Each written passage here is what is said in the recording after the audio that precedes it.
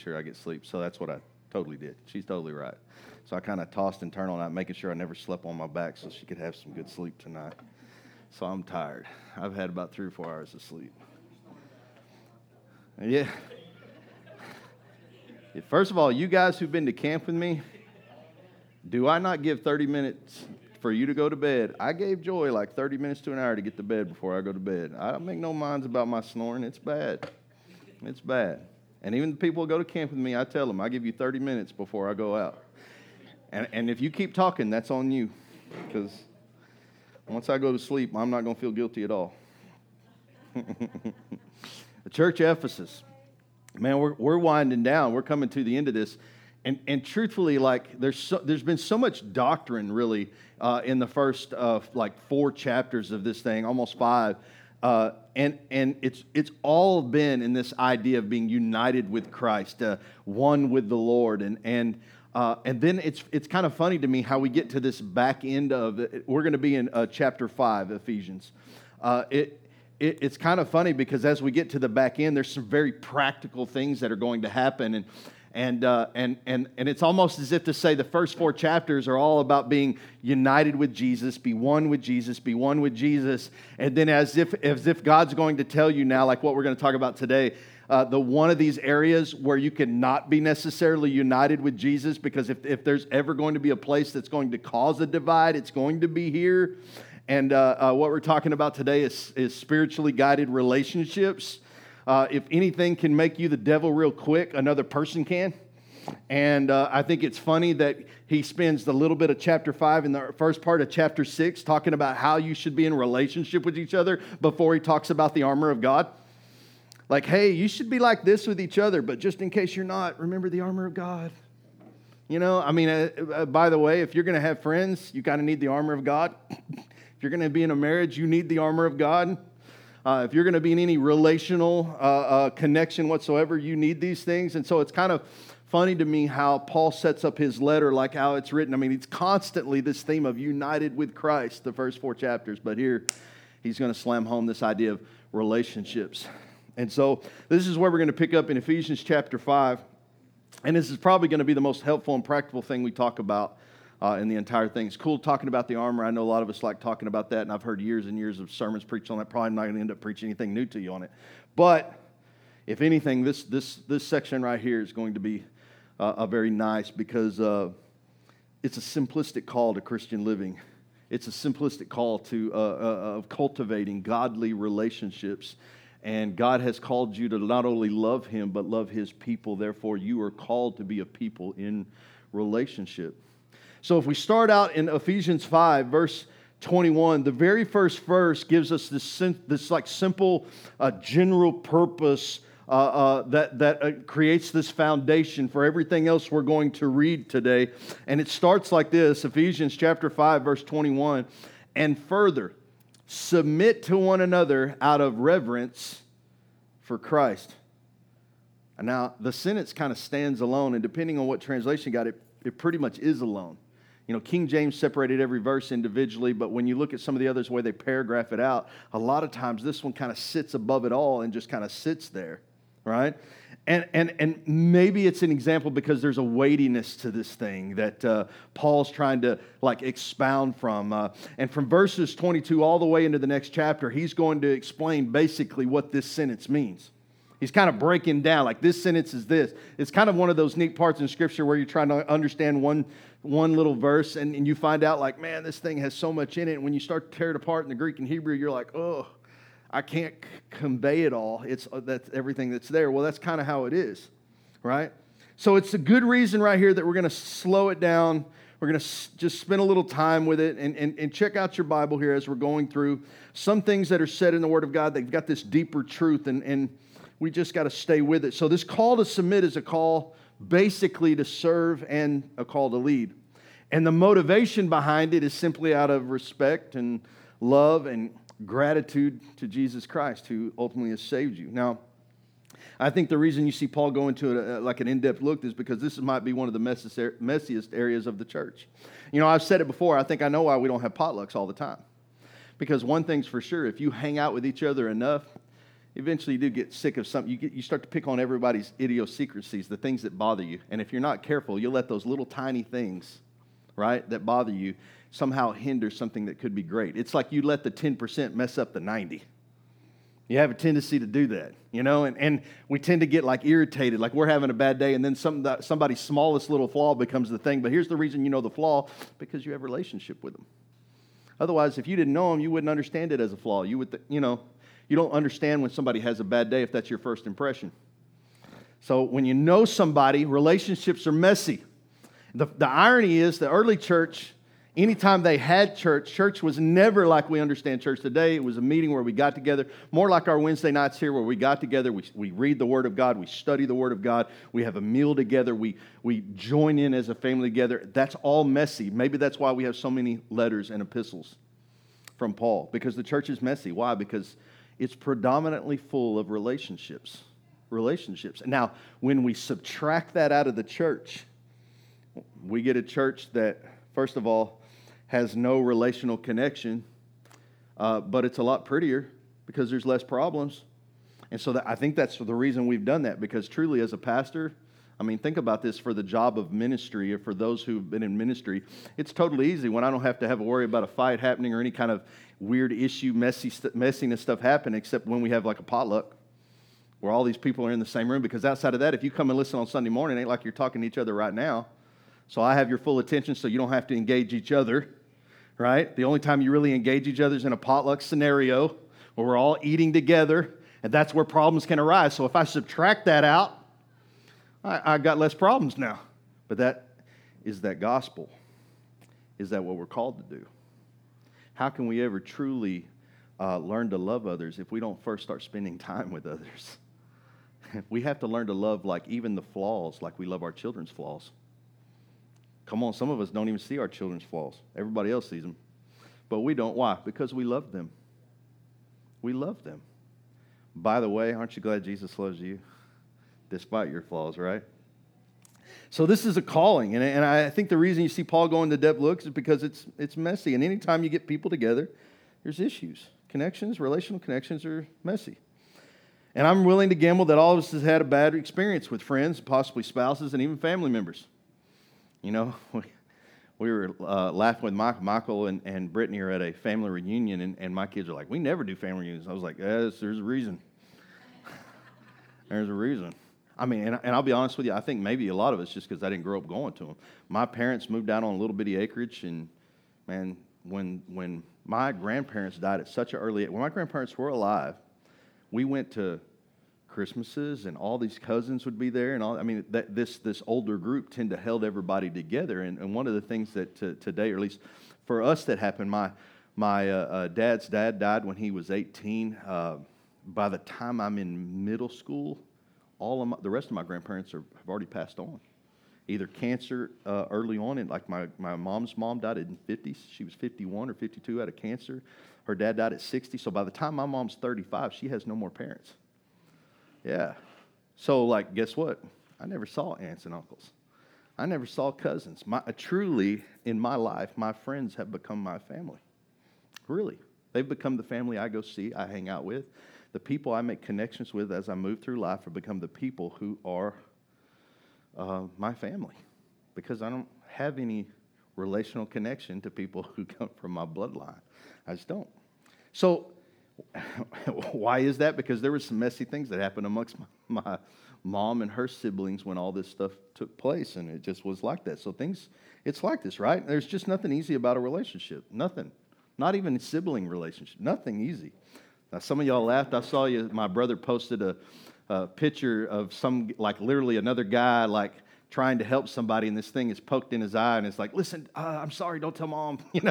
It's like, and I was like, yeah, I barely touched it. That's about the relationship. My brothers, we have that relationship, but it's messy, right?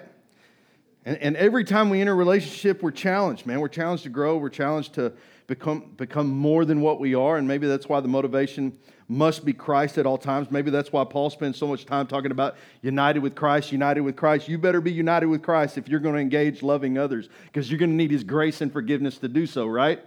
I mean, by the way, you're forgiven according to the measure you forgive.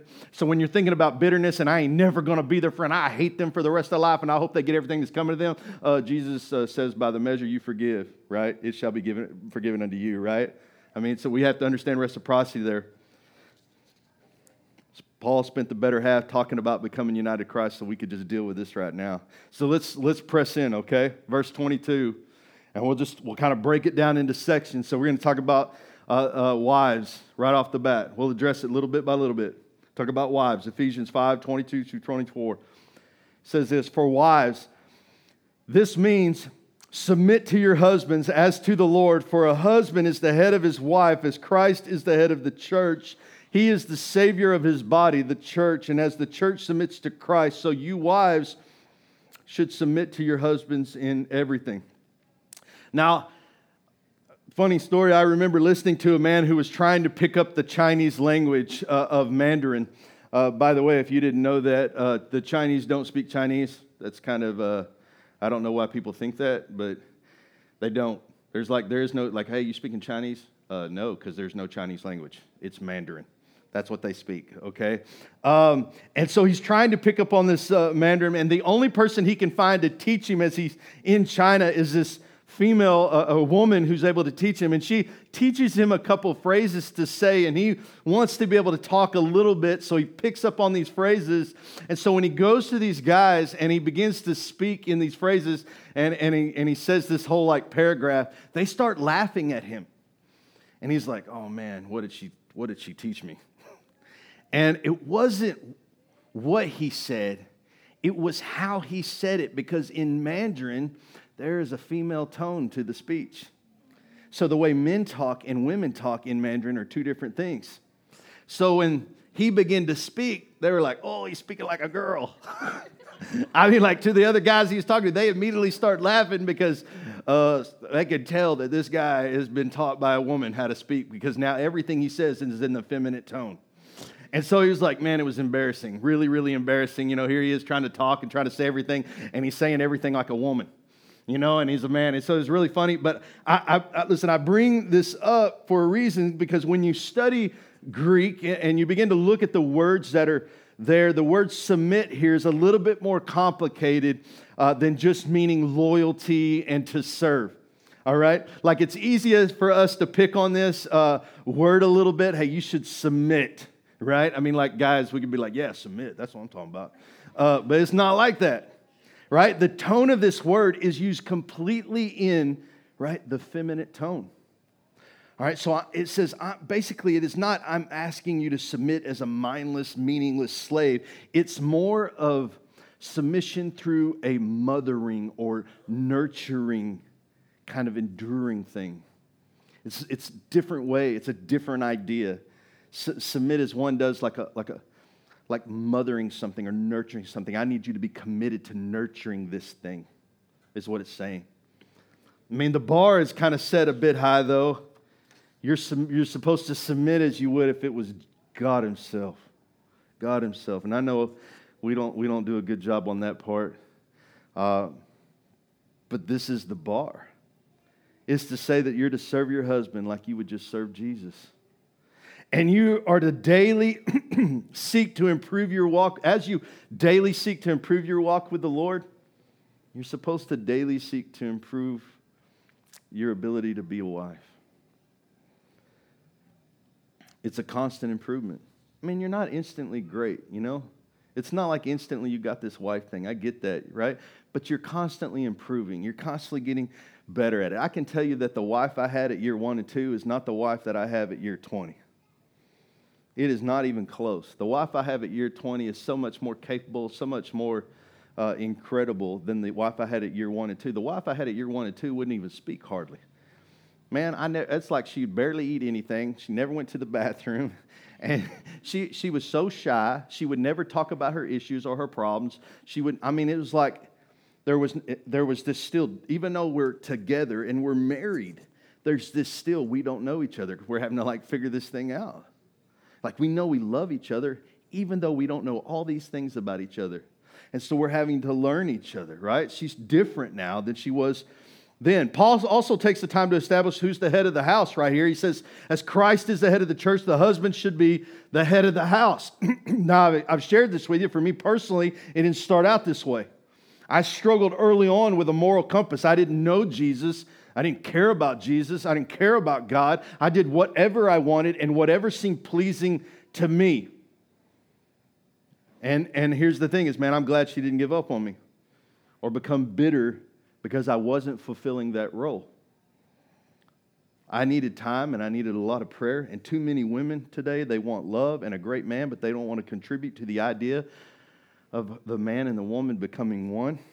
And I think too many women go into a relationship with some kind of false ideology. They think they're going to change their husbands, which I'm going to tell you right now, the only thing that can change your spouse is God.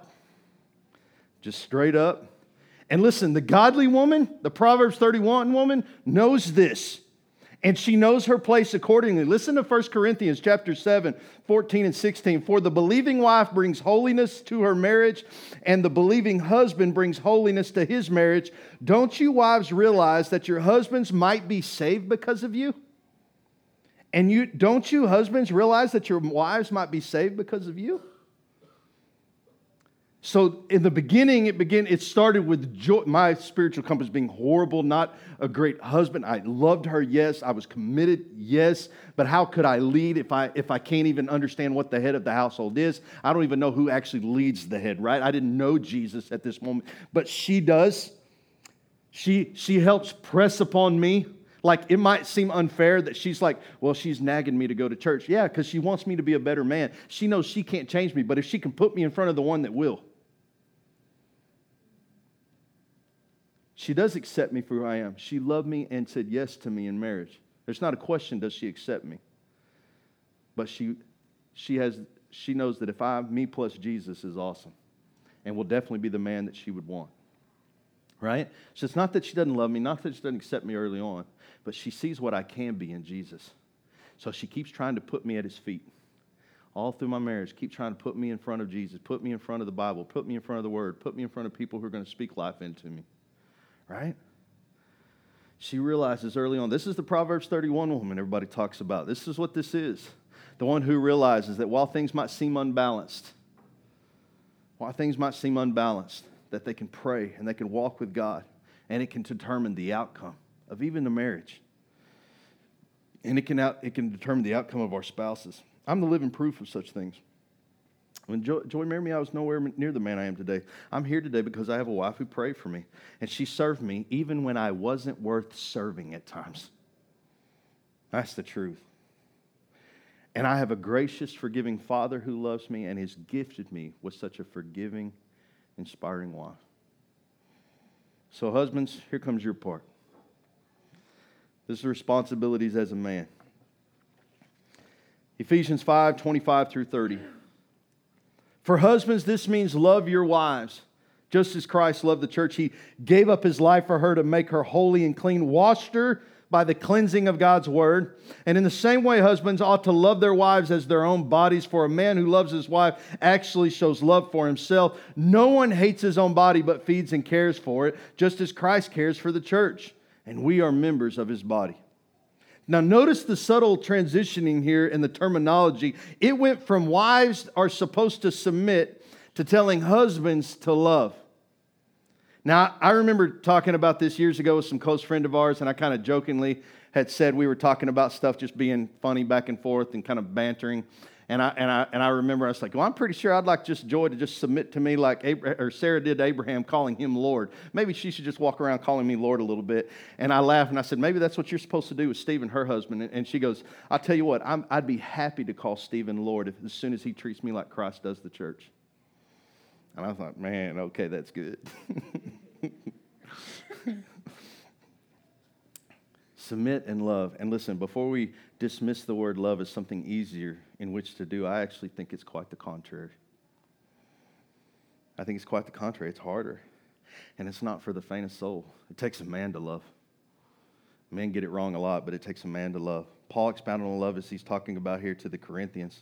Some of you know this chapter, 1 Corinthians 13. We're going to get onto it eventually with Wednesday nights, but let me just start right here. He says this, 4 through 7. Love is patient. Man, you better be listening. Love is kind. Love is not jealous. It's not boastful or proud. It's not rude. It doesn't demand its own way. It's not irritable. It keeps no record of being wrong. It does not rejoice about injustice, but rejoices when the truth wins out. Love never gives up, never loses faith, is always hopeful, and endures through every circumstance. I'm going to tell you what, I wish more stuff like that got written about love than all the crud that I see out there today. The love I see out there in the world today is so shallow. It's no wonder our relationships are horrible. Love is more of a feeling than a commitment. They've messed it up. I mean, think about it. If love never gives up, love never loses faith, love is always hopeful, and love endures through every, not some, every circumstance. The problem never is, did we love? The problem is we never loved good enough. Our view or love or our ability to love becomes, when it starts to get painful, we have to make a decision. We can quit it, right? Which, by the way, if you quit it, is that love? And that needs to be a question that gets answered. And I think if we are a person who loves, and we don't rejoice about it just, but rejoice when the truth comes out, I think when we're able to be honest about what our love is, or our lack of, and be honest about that, that's when I think we'll get to the heart of what real love is. Because, man, I could go on forever on that subject alone, and I will save that for another time. But it's usually here that I lose a majority of people who think they've got an understanding of what love is. They just don't. I mean, this isn't kid stuff. That stuff is hard. It's really hard. I mean, love might just be the hardest thing that we'll ever commit ourselves to, ever. But the thing about love, and here's what we do understand, the reward is worth it, and we know it. We've had a taste of love, which, by the way, causes us to sometimes miss love for lust. All right? That love and lust sometimes seem to go hand in hand. By the way, love lasts forever. Lust doesn't. When I had to teach teenagers a lot, that was an easy circumstance for me. Well, I love him. No, you don't. You don't. Love is enduring. Love commits forever. You can't love and then not love all of a sudden. Love doesn't do that. Love doesn't do that. Can you imagine if love does that, then how does Jesus love you then? Could his love all of a sudden be revoked? I mean, wouldn't that be possible? None of us want to think about that. If Jesus is love personified, does Jesus ever give up on you? Does Jesus ever not love you? So that's what I'm saying. Is you think which one's harder, submit or love? I think love is harder. Love says no matter how bad it gets, I stick it out. No matter what I feel, I stick it out. Because I can feel one way right now. Here's what I do know. I've had this past weekend, Jared will tell you, I think it was Friday, I had a bad day. My attitude was not great at work. But you know what? That's just one day. And the next day you come back and you try again. But love doesn't give up. It keeps pushing and pressing on. I'm not going to give up. I'm not going to stop. We will get through this. This is one day. This will be tomorrow. Love doesn't hold any wrongs, right? It pushes past those things and we keep moving on. That's the goal, right? Love is hard. Love completely kills off all selfishness. I mean, there's no way you can desire and aim for love without also killing off every selfish desire you have inside at the same time. Love is not about you. Love is worrying more about them than you. It's unselfish. Love makes the both of you better because it makes you like Christ. And isn't that the goal? Isn't that what he's been talking about for 4 chapters? That's the whole idea. That's why it's reminding the wife, who's the head? Christ is the head. Husbands, what are you supposed to be? The head. Then it's important that you be like Christ. And the only way to be like Christ is to love like him. So when there's neglect or there's areas that are troubled in the marriage, I need you to be forgiving. I need you to look past it and forget about it, which, by the way, is an awesome feat for guys because we are notoriously easy to walk off the next day and be fine. Now, women, this area you need to practice on. Don't lie. I mean, you'll bring up an argument 5 years later, like, dude, I I forgot all about that. We like get punched in the face by our best friend. It's like, well, that was yesterday. We're best friends today. He punched you in the face. We're friends. Guys like slough that stuff off. It's a wonderful trait. It is. But it ain't easy. There are some wounds in guys that you can get to guys that would make guys like that too. Women know how to do it too. But the goal is to be like Christ. You see how this is all kind of functioning together here? Right? Paul says Christ is the bar, guys. Christ loved the church so much that he gave up his life for her. Not about you. You're to give it all until you got nothing left, and then even then give it to death. Right? He valued her more than his own comfort and well-being. It's about what she has first and foremost. Is your family taken care of even before you? I think about all these songs I've been listening to lately, talking about the coal mines. And been listening to this song about, working coal mines in Harlan and Kentucky, and talking about how, I think it was Patty Loveless telling this story about her grandpa who tried to get out of the coal mines, trying to do something else, and ended up when times got hard and everything was rocky, the one thing he had to do is go back and work in those coal mines. And they talk about how these guys never left the coal mine, really. I mean, they end up dying of black lung disease, but why are they going and doing it then? Because somebody's got to take care of the family. That's love, man. That's love. Christ desired that her appearance and countenance be inspiring to all who looked upon her. That's why it was important. He didn't just want her to have the best wife. I want to make sure all you know she's the prettiest thing on the block. I want you to see my love on her. Her physical beauty, right, is a reflection of my love for her. He did whatever it took to make it happen. In doing this for her, it benefited him. Why? Because she was his wife, man. The church is his wife. In her beauty, we see his glory. Look at Ezekiel 16 when he talks about it. He arraigns her like a queen. It says, all the nations looked at you like a queen. And I love my favorite phrase, and rightly so. For that's what you were. Right? Christ loves the church like he loves himself. And this is a powerful statement. Just as Christ is guaranteeing his reign forever, he's also securing an eternal place for his bride as well. He isn't going anywhere without her. And she is going to look incredible too. Look at what Christ says when you think about it between a husband and wife. When he looks out to his bride and he says, listen, I'm going away, but I'm going to send my spirit so that I'm with you always, right? You will lack in nothing. Remember, he goes on to say this, and he says, listen, and when I go away, here's what I'm doing. While my spirit's working with you where you're at to make you beautiful, right? My spirit is going to be your cover-up, girl, right? And then all of a sudden, I'm going to go over here, and while my spirit is with you, making you gorgeous, getting ready for the marriage day, I'm going to go build a place where I can hold all of us in here together. And I'm going to stage in this place, and we're all going to be right here. And everything is going to, it's okay. Boy, I think they ducked their head and ran. But God is going to go prepare a place while his wife is being beautified. Man, this is a call. Right? And all of this culminates to Paul's conclusion there in verses 31 to 33 where he says, as the scripture says, a man leaves his father and mother and is joined to his wife, and the two are united in one. This is a great mystery, but it's an illustration of the way Christ and the church are one. So I say again, each man must love his wife if he loves himself, and the wife must respect her husband. We're joined together and we're united with Christ. The marriage union is supposed to be an illustration of all this. This idea that Christ has left the Father and the Holy Spirit. He comes down to be united with his church, right? So that he can be eternally united with his church, right? So the marriage union, when you see someone married, it's not just for the sake, well, God created marriage and sex. Listen, marriage, everything is created for God's glory. Marriage is created to show you what the head looks like, Jesus being the head and his body being the church. When that thing comes together, you're supposed to see that in me and Joy.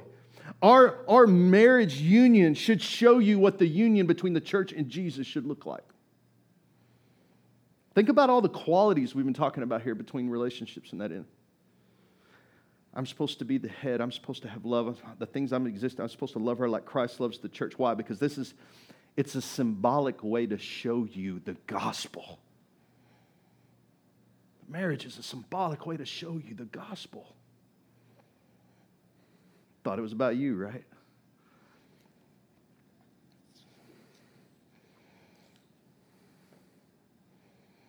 So the marriage union is this big illustration, and just as the marriage is sealed with intimacy, so is our relationship to Christ.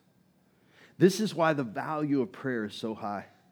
Our prayer time is our intimate moment between God and ourselves. When we lack prayer in our marriage with God, people begin to question our love for Him. Teenagers, put your ears on. It's the adult stuff. It's the straight truth. When they're lacking intimacy between spouse and spouses, right? It's obvious. You can tell people, man, that just quit loving each other. You can tell people that don't even like each other. You can tell that after a while. If you know what they're looking at, you know. And most people are pretty good at spotting out that kind of stuff. They can spot that kind of stuff. Just like they can spot it when you're not walking with Christ. Listen, if you're intimate with God, you'll bear the fruits of intimacy. Just like if you're intimate with your spouse, welcome, that's how kids happen. When we maintain this unity, we present an accurate picture of not only a godly marriage, but it also a oneness with Christ that has the Father, the Son, the Holy Spirit all together. We reveal this unity. This unity. And the last verse is a call to remember this truth, because Paul repeats himself, which he brings up a great point I've heard preached before. Any truth worth preaching once is worth repeating over and over. So he just kind of reaffirms the last little bit, right? So let's move from marriage to raising kids. No stone is left unturned by Paul. He's going to talk about kids now. This is the fun part, right? Ephesians 6, 1 through 4. Man, this stuff is hard. Everybody says, well, the Bible's the book to do it. Listen, I'm not sure the Bible teaches us everything. It gives us a good platform to start from. And then a lot of this is you're just going to have to figure out. I know a lot of people like to say, well, it's all in there. I don't know that it's all in there. If it was all in there, we wouldn't have denominations. If it was all in there, there'd be no argument over translations. If it was all in there, there wouldn't be a lot of these things. But I think it gives us a good platform. Ephesians 6, 1 through 4. Children, obey your parents because you belong to the Lord, for this is the right thing to do. Honor your father and mother. This is the first commandment with a promise. If you honor your father and mother, things will go well for you, and you will have a long life on earth. Fathers, do not provoke your children to anger by the way you treat them. Rather, bring them up with the discipline and instruction that come from the Lord. So from submit to love, for children now to obey. Right? Some are like, yeah. This whole table. Right? There's a specific task for each person in the family unit. Why use the word to obey? Can I tell you that obey is like the truest form of love? When God talks to Samuel, he says, man, it's not sacrifice I want obedience. I want obedience, right? God desires it. But this command isn't just so you'll do whatever your parents are saying for the sake of just being their kid. No, Paul reminds us that this carries with it a promise from God. Listen, he says, if you honor your father and mother, things will go well for you, and you will have a long life on earth. There is a consequence to that action. If you'll behave, right? Do I need to come talk over here more for you? If you'll behave, things will go well. Are you listening over there, Reagan?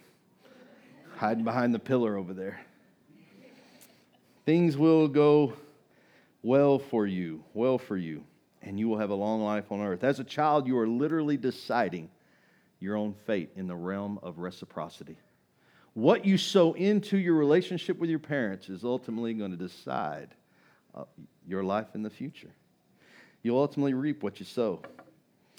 And here's the thing. I wonder if this is where the mother's curse comes into it. Yeah, you treat me that way right now. Wait, you're going to have a kid just like you. Yeah, mother's curse, right? I totally got to bypass that one. I don't know how. Jesus breaks curses, guys, I'm telling you. Breaks them. I'm the proof I have good kids. Most of the time. They're a lot better than me, I'm telling you. So as my kids are, Rachel's coming back from Italy, and she's been to Austria, and she's good grades. I'm getting ready for college, and I didn't go to college. It was horrible grades. I'm like, we're getting ready to talk about the legacy banquet and all these things that are like for the just smart kids. And I just felt so bad. Like when I talked to my parents, I've said this before in here, like, I'm sorry. And they're like, what for? I'm like, I just was a horrible kid for you. You didn't get to experience anything cool with me except the principal's office. Just a horrible kid. You just like spent most of your time beating me, you know?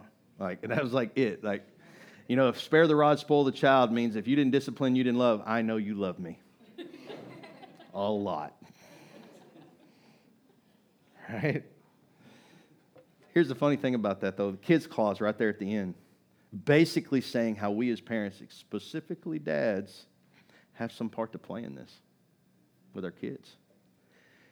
In the same breath, Paul exhorts all fathers to treat their kids right, to treat them with kindness and respect. You want me to go over that table now? That's only fair, right?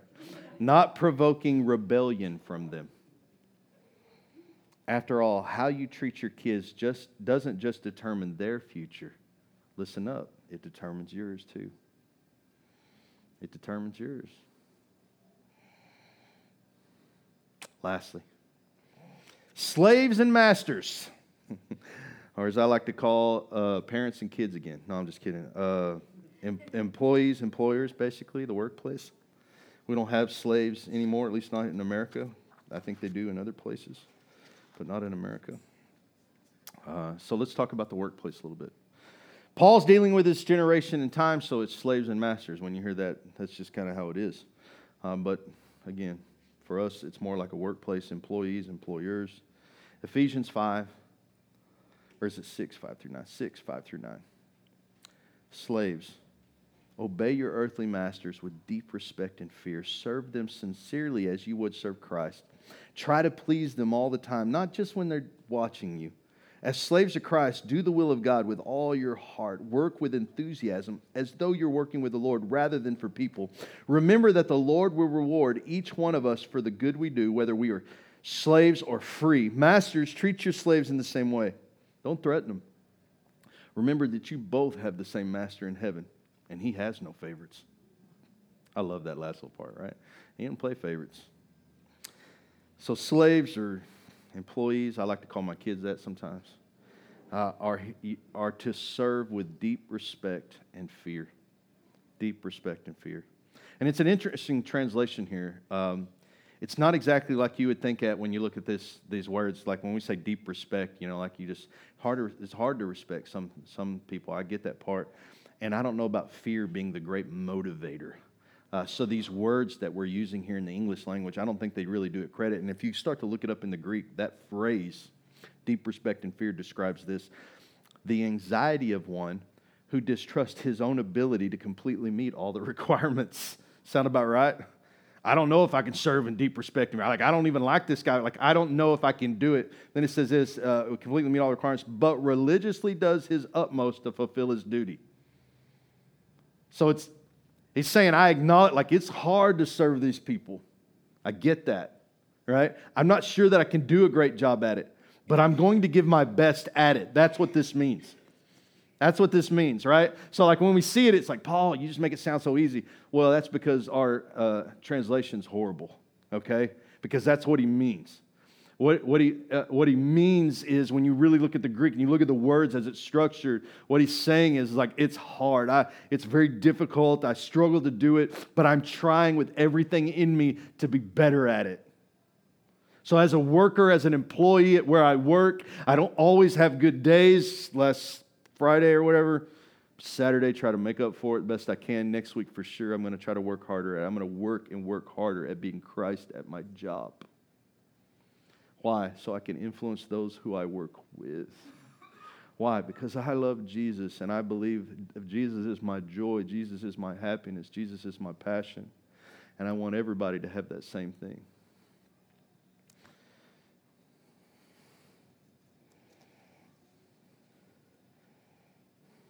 We're to do our very best.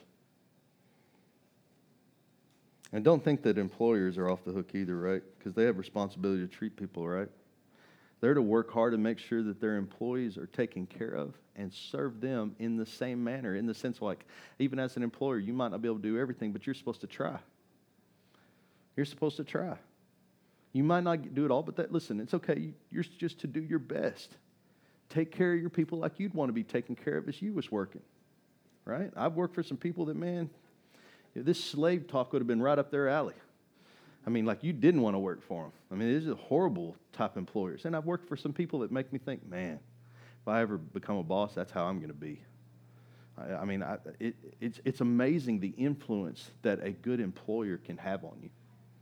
By the way, you're going to spend like 40 hours a week with them. Choose your job wisely. If you hate your job, oh my gosh, leave it. I'll be the first one to tell you. How miserable are you going to be the rest of your life at a job that you hate?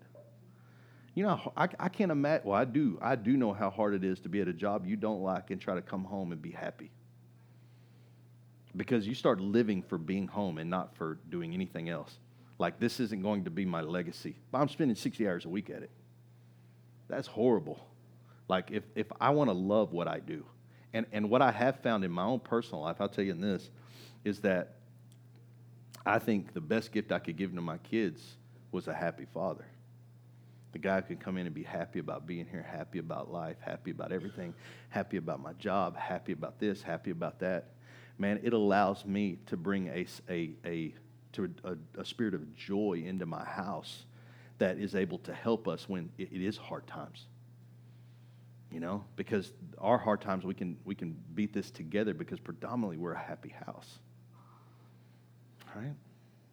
So our hope is that as two people find each other, they'll find love, they'll work hard and to love according to the Scriptures, and intimacy when they conceive a child, that they'll also raise it and love it according to the Scriptures to ultimately grow up and live by the Scriptures. And you see how this works? Like, you see the progression. Paul says two people meet, right? Wives deals with husbands, they meet, right? They come together. When you raise children, raise your kids like this, right? When your kids are old enough, I love how it deals with this. Kids are old enough. This also applies to you as parents. When you're working, work like this, right? I mean, that's the idea, that this section of how we deal with relationships with each other, in our marriages, amongst our children, in our workplace, all of this exists to bring hope. All of this exists so that we might showcase the glory of God in our relationships, so that we can live out the gospel and people will see it, right? They'll see it in our family, they'll see it in society. It sets us apart from everyone else. How we live and interact with each other is what sets us apart. No other church in town is going to spend as much time together as we do. We don't do that for the sake of that. We do that because that's what the book of Acts shows us. The Bible shows us that people spend time together. They grew together as one. The church was strong in the beginning because the church was full of families that hung together. They were a tight-knit group. They were a tight-knit group. They were meeting in homes. They were meeting in each other's houses. I love it when Jesus wrote this, and I think this really expresses this. They said he did this to present her to himself as a glorious church without spot or wrinkle or any other blemish. Instead, she would be holy and without fault. This is why God is working in our relationships, right? It's the grinding stone. It's grinding us around. We're moving. We're hitting each other all the time when we're talking and hanging out, right? It's so the gospel can be lived in the world, right? It's lived in our marriage, individually lived in us, and then lived in our marriage. And in our marriage, we showcase what Jesus looks like married to the church, so that when people are looking for the gospel, they look at a married couple and go, do I see the gospel? First of all, do I see the gospel in you? Do I see you acting and looking like and being, as Paul would say in the first 4 chapters, do I see you united with Jesus? Do I see you united with Christ? Are you behaving like Christ? Are you acting like Christ? Are you producing the fruit of Christ? And then as you get together and become a couple, okay, now when I look at your marriage, do I see the symbolic effect of somebody who's the head of the house being married to the bride, right? And are they taking care of the bride like Christ takes care of the church? Because I'm now modeling the union of Christ and the church together in my marriage. You see that? You see how it's taking place, right? And then how I treat my children is modeling how Christ treats his children, right? You see how that works? So it all points back to the gospel, right? And as we head to Easter, it's even more important that that you get this realization that everything comes back to Christ. Everything points to the gospel. There's nothing you read in the Old Testament ever that wasn't a point or painting of a picture to what the gospel was going to be. And all our relationships, husbands, wives, children, even in the workplace, everything is pointing back to the gospel. So the question, as we get ready to go to worship, things I want you to be thinking about is, are we struggling here? Are you struggling here? And I think most of us struggle at different times and places in our lives, in our marriages, our children's, our friendships, and even our workplaces. Man, they need to set our best. They need to set our best. And when we struggle to meet Jesus, especially at the place of intimacy, at the place of prayer, it affects everything in our life, right? One of the things that you're going to hear me start talking more and more about, right, is we're going to have to start praying more. Praying is going to help our marriages, because as we grow closer to Christ, in intimacy with Christ, intimacy with each other is going to happen, because we're supposed to love Jesus and who? Love everyone else. Love vertically, and that'll allow us to love horizontally. That's the whole trick, right? So when I love Jesus, I can love my wife. When I love Jesus, I can treat my kids with respect and love them and forgive them and model what love is. If men, listen to that. If we're supposed to love our wives like Christ did the church, we are the model of love before our children. We are the model for that, right? It's such huge responsibility. And as we model that to our kids are raised in a Christ like cradle that allows them to see the gospel, see what it's supposed to be like, so they carry this on. That's the whole purpose of it. That's the whole purpose, right? And so when we're intimate with Christ, we'll produce the fruit of those things. But it starts with intimacy with God first. And we're going to have to start being a place of prayer. God called this house the house of prayer, not the house of worship, as popular as it is. Not the house of preaching, as popular as those guys can be. He called this place the house of prayer. In the house of prayer, there are no superstars. There are no superstars. You've all heard of the Azusa revival, but very few of you know actually the name of the man who started the prayer, because it's not about him. Azusa was never about him. Azusa was about God wanting to pour himself out. You never heard of the guy who started the Welsh revival, the college kid, because it was not about him. It's about God. It's about God wanting to do a greater thing upon mankind, but it all starts in intimacy. Revival, a city change, starts with intimacy. It won't affect just us, guys. If we begin to pray, it's not going to affect just us. No, it'll affect every church in town. It'll affect every place in town. From now on, it'll be like if revival really comes here, what you'll do is you'll go across the street, and as you eat at Super Taco, all you're going to hear about is people singing songs about Jesus and talking about God and talking about things like that. Why? Because the whole city begins to be changed. There begins to be great conviction. I've almost wondered, if you've ever go back and you read anything about the Welsh revival, one of the greatest things that I think maybe the greatest detour of the reason revivals don't come in the Welsh revival, one of the first things he said he witnessed is going into a church and listening to these atrocity of these things that people were repenting for out loud. I'm going to tell you what, it's going to take a great and mighty spirit for us to get to the courage and the place where we can repent out loud. But that comes in intimacy. And by the way, no child is born pain-free. Can I get an amen, women? No child is born pain-free. So do you think that revival is going to be birthed without pain? You think it's not going to cost us something? Do you think your marriage is not going to cost you something? Do you think your kids becoming something? Do you think it's not going to cost you something? It is. That's why God talks a lot about discipline. God disciplines the ones whom he loves. Right? So we understand how this growth process works. In marriage, it's almost like two rocks hitting each other all the time until they're smoothed down. You ever seen a rock smoother? That's what they do. They put a bunch of rocks in there and they just roll it until it beats all the edges off. That's marriage, right? Pretty good, right? That's almost parenting. Little rocks in there with the big rocks, just knocking them down. That's about how it is. And guess what? This whole Christian walk, it's going to be the same thing. Same thing. Difficulty. Come on.